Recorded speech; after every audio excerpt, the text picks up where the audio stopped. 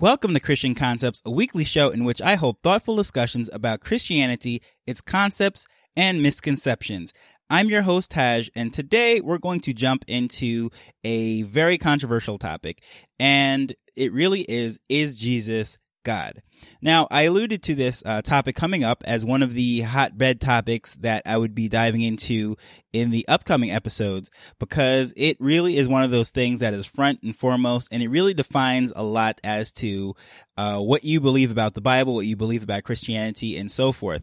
And depending what sect you ask, which type of Christian, if you will, what type of believer, what faith, and just different opinions are all the way out there. But what we're going to do, of course, this is Christian Concepts, and what we're going to do is base what we're discussing, what we believe, and the faith, and explaining the faith through the lens of the Bible.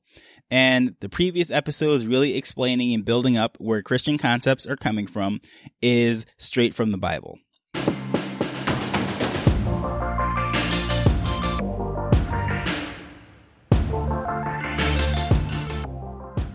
So there are really two camps as to whether how you answer the question, is Jesus God? And it really is around the interpretation of certain passages, in particular in John 10 verse 30, and also in 1 John 5 and 7. And those particular verses, what they're saying is Jesus and the Father are one, or in the case of 1 John 5, 7, these three are one, meaning the Father, Son, and the Holy Ghost. Now, the interpretation of that is where the controversy comes in. And also, not to mention, depending which Bible you're reading, 1 John 5 and 7 might or might not even be in there. Because there's so much debate over that. Some people believe that the modern authors, if you will, have edited and put that verse. But whether or not you have that in there, you can look at John 10 verse 30, where Jesus himself says, "I and my Father are one." Now, the debate is over the controversy of what does that exactly mean. And this really divides Christendom, if you will, into two camps. And the first camp says what he means by that, or what the passage means by that, is that they are one and the same in the sense that they're on one accord, or they serve the same purpose. Not saying that they're literally the same. Now, the other camp is reading that and interpreting that as literally the three are one, as in they are one being manifesting itself in three different ways. And this is where the term the Trinity comes from. If you've ever seen, the Holy Trinity, or heard that word, I should say, because you can't see the Holy Trinity, if you might see Holy Trinity on a building. But what I mean is that term Trinity. Well, first of all, that is not in the Bible. That term, it describes the three being one. It's a term that was created to describe that doctrine, or that teaching, if you will. And it's that these three are one. And literally the word means triunity, the unity within the three being one, right? So again, depending which camp you speak to, how that is interpreted, the three being one, it really shapes how the belief, the core, the divinity of Christ stacks up. So we're going to take a look at what the Bible actually says about that, these three being one. And first and foremost, I'll ask you a couple questions and see what the Bible actually says about that. Because, these questions that I'm going to ask, right away, I know the answer should come to your head automatically if you have any kind of Christian background, if you've spoken to Christians, or just really from pop culture, even just watching movies, these answers should come to you pretty readily, pretty easily. And the first question is, who created everything? Is according to the Bible, according to Christianity, who was the person that created everything? The being that was the creator of all. Who is the creator? Now, if first thing comes to your head, okay, Genesis, in the beginning, God created the heaven. So Genesis 1, automatically, the first name, or the first person, if you will, that probably popped into your head was God. But at the same time, Colossians 1 and John 1 say that Jesus created everything, right? So we have Genesis 1 saying God And in John 1 and Colossians 1, you have it saying that Jesus created everything, and you can read it for yourself. So here we go. It's either, this is going to be some kind of controversial topic, as in that, we have found a contradiction, or in the sense that we are explaining the unity in the three, right? So also, the second question that I will ask you is the Spirit of God. You know, a lot of times the Holy Spirit, the Spirit of God is referred to in different ways. But in Genesis 1, the Spirit of God is also there. In Genesis 1 verse 2, where the Spirit of God moved upon the waters. This is when everything is being created, right? So here we go. We have the New Testament references of Jesus, and also we have the Spirit of God moving on the waters. So here we go with the Creator. But then also, the question is, in Genesis 1 verse 26, when God says, "Let us create man in our image." Well, who is this us and who is this our? And that's what it comes down to. According to, even in Genesis 1, as early back as verse 26 in the Bible, there is this us being the creator, right? So now this might rise some attention, some ears might perk up and say, well, this sounds like there's more than one God. No, just bear with me, listen to it, and hear how this actually plays out, and it all makes sense according to what the Bible says and everything. There's no contradictions. There are no three gods in the Bible. But let's go on, and we'll actually see what the Bible says as far as building this. Another question that I'll quickly ask you is, who forgives sins? And right off the bat, what probably comes to your head is that, well, yeah, God is one who forgives sins, right? Because ultimately, if sinning is transgressing the law, you are offending a holy God, then the person who needs to do the forgiving for that offense has to be God. Well, that is true, and that is also the reason why the Jews wanted to really stone Jesus, and they were offended by him in many cases, because he said that sins were forgiven in the New Testament. Many times he healed someone and said, "Go on and sin not, your sins are forgiven," or whatever it is. And it really upset the religious leaders, the Pharisees, and so forth, by him saying that your sins are forgiven, because to them that was blasphemous, because everything that they had read in the Old Testament, all the sacrifices and all those things had pointed to God the Father being the one who forgives sins. So when Jesus in the New Testament is saying this, the reason why they wanted to kill him is because of blasphemy. Like, they really thought he was claiming to be God, and that's why they picked up stones right away. If you read those passages, when he forgives sins and says these things, it really offends them. And because they were recognizing this as him saying that he had the power to forgive sins, and in many occasions, such as in Mark 2 and Luke 5 and Luke 7, they were shocked and appalled that he would do this, because, again, they had the understanding through the Old Testament readings that God was the one who did the forgiving of sins. Now, another question that I will ask you, who is the Alpha and Omega? In a lot of pop cultures, even in movies, you'll hear Alpha and Omega. Well, first of all, let me tell you what Alpha and Omega is. Alpha and Omega is the first and the last letters of the Greek alphabet. So in English, that would be A and Z. Depending where you are in the world, it would be Z instead of Z. But yes, so Alpha and Omega is like saying the A and the Z, but in the Greek alphabet is the Alpha and Omega, right? So the beginning and the end. So when I ask that question, who is the Alpha and the Omega, most likely the first thing that pops into your head is God. Well, again, you have to understand why that is, because the Bible throughout is teaching that God is the beginning and the end, right? Without God, there is nothing. And that's very funny enough. That's what Colossians 1, particularly verse 16, says about Jesus, right? But if you go to Revelation 1 now, where Alpha and Omega is mentioned quite a few times, and throughout Revelations, Alpha and Omega is mentioned. But Jesus is the one who's doing the speaking, and is referring to Jesus as being the Alpha and the Omega, right? So right here, again, you're getting the picture that, okay, Jesus is the beginning and the end. at the same time, God is the beginning and the end. So this is how we're starting to like really build this case and seeing what the Bible actually says, and whether or not you think there's a contradiction, or you think that Christians are some sect that are just making up some beliefs to give a prophet or a teacher some sort of divinity.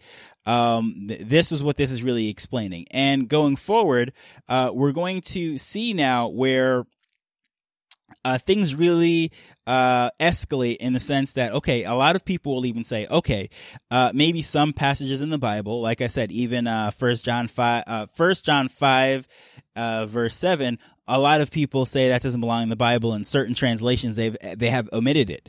And depending on the camp, you'll say, no, they didn't omit it. Somebody else added it in, and they're setting the record right and taking it back out.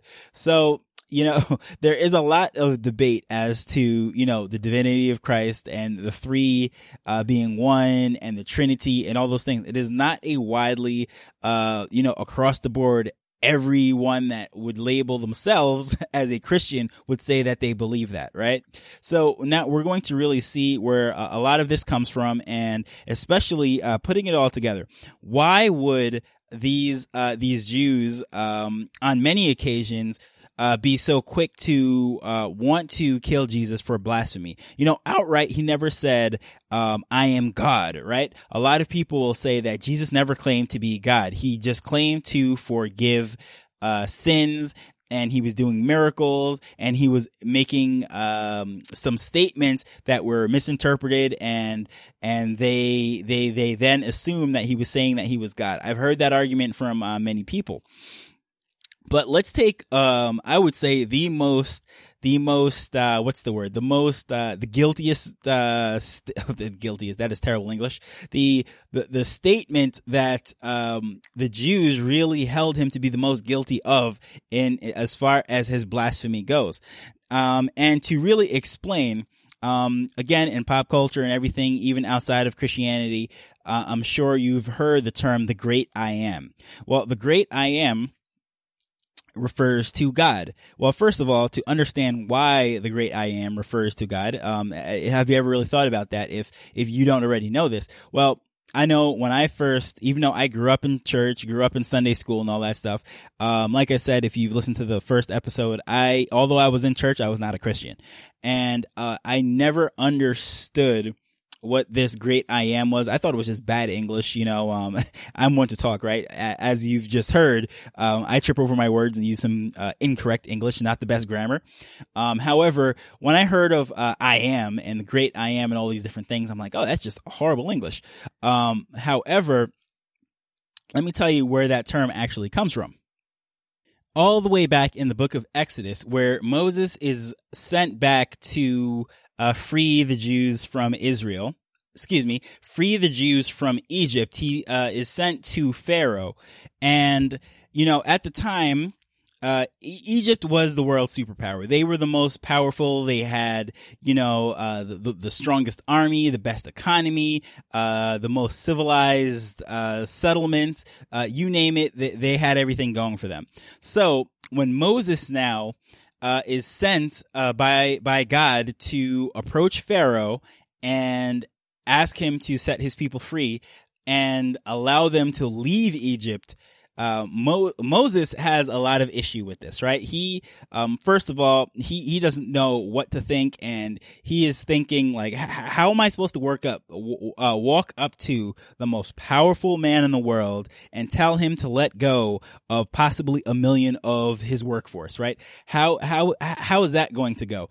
Who, under what authority? Who am I going to say sent me? Like, who am I, right?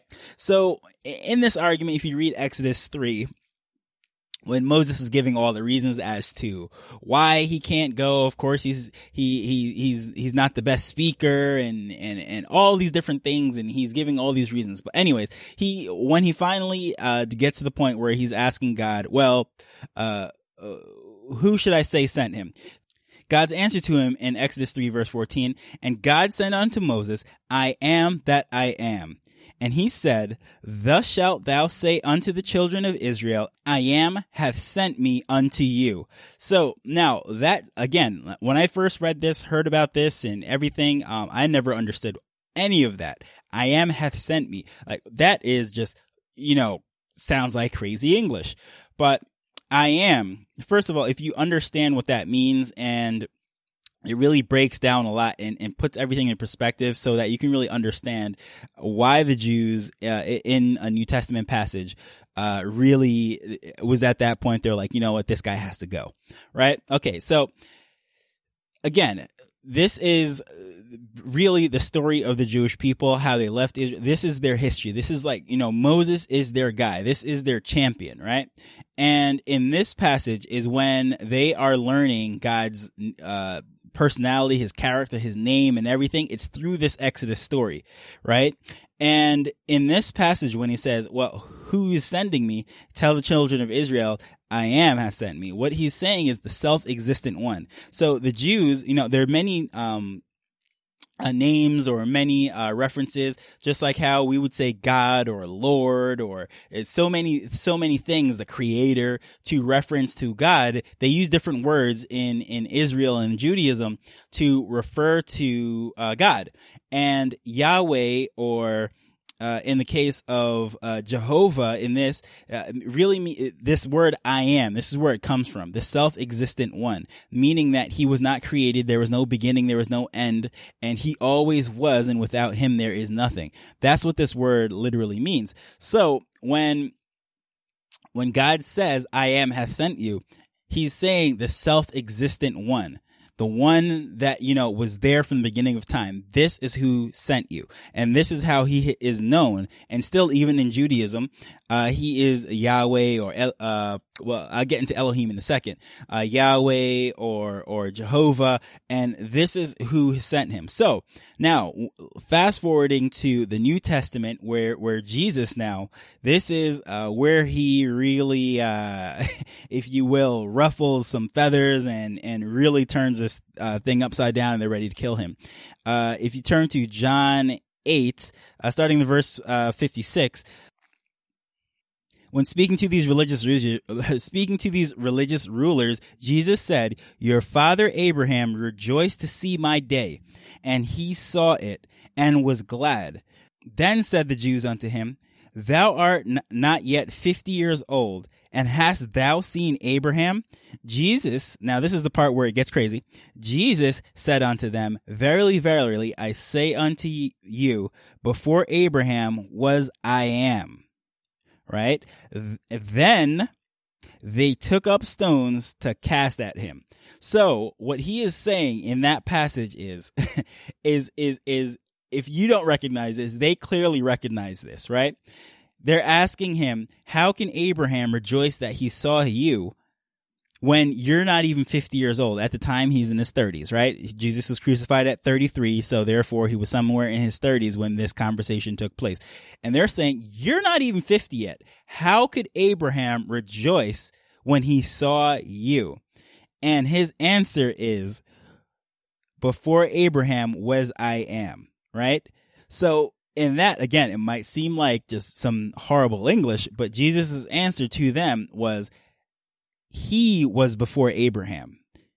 And that's why right away they pick up stones. They're ready to just do off with him, because he is literally saying right there that he was before Abraham was I am. He is referring to himself as this self-existent one that was there before Abraham. Therefore, although Abraham was thousands of years before this conversation took place, Abraham rejoiced to see him. Now, if that's not a statement, I don't know what is, because they clearly recognized it and they want to kill him for it. Now, when it comes to this whole this thing, I'm just going forward. Now, how is this even possible? What is going on here? We have, this man that's walking around claiming to be God, and now we have a sect of believers that are following him, and they are Christians. And Muslims will say, well, this is why Christians have three gods, and they will say that they are a monotheistic religion and Christians are a polytheistic religion. A lot of people will say that, or even some sects of Christianity, and the Jews will also say that Christians, in a sense, are deifying a man, therefore creating many gods. So, this is where, or why this is such a hot topic, because, again, this is the reason why Jesus was killed. It wasn't for, just having a following and all these different things. It's because he was claiming to be God, and he was gaining a following of people that were also claiming to be God. And that was really his main, death sentence. Reason why the Jewish leaders wanted to, sentence him to death. Now, as far as this being three gods, how is this even possible? Now, I'd like you to think of, I think one of the best analogies that I can possibly think of, or I've even heard of how that's possible, that they could, he could be in three different forms and still be just one God and not three gods. Think of H2O, right? We know H2O as water for the most part, right? And in liquid form, it flows, it runs, and everything, right? But when you freeze it, it is a solid thing. You can knock someone out with water and ice. But guess what? Ice is still H2O.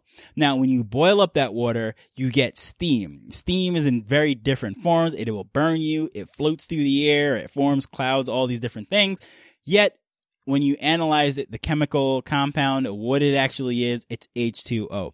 So water manifests itself in three forms. And that is how the Bible teaches of the triunity, the Trinity, if you will. Now, this is really, it's one of those concepts that is just absolutely just mind blowing to think of, how is that even possible? That, this no beginning, no end, self-existent God that created everything can somehow manifest himself in the form of a man, walk around, be bound to one physical location and all these things, when God as we know him is a spirit that is omnipresent, omnipotent, meaning ultimate power. It could be everywhere, and all knowing and all these different things. Yet he somehow limited himself and bound himself to being in the shell of a man, or in the body of a man, to one location and all those different things. And that is really the form of God. And then of course we have the Spirit of God, meaning the Holy Spirit. So how do these three things coexist? How are they not contradicting one another? And really, it takes a lot of reading, but the ultimate picture, the broad overview, looking from beginning to end and actually seeing what the Bible says, well, you have really one of two options. Either A, there is a great contradiction, because in many places, a lot of attributes and things that should be credited to God the Father is credited to Jesus or the Holy Spirit, or the other view, that these three are actually one, will put all of that controversy and contradiction to bed. And ultimately, that is what Jesus says. I know some people say, well, the Bible says Jesus said that. We don't know if he really said that. But at the end of the day, as Christians, our foundation, the concept of what we believe comes from the Bible. So if the Bible says Jesus said it, well, as Christians, we believe that Jesus said it. And, to someone who does not regard the Bible whatsoever, does not regard Christianity, that sounds just like bad logic, circular reasoning, and just a terrible argument. But again, everything that we know to be Christian comes from this book.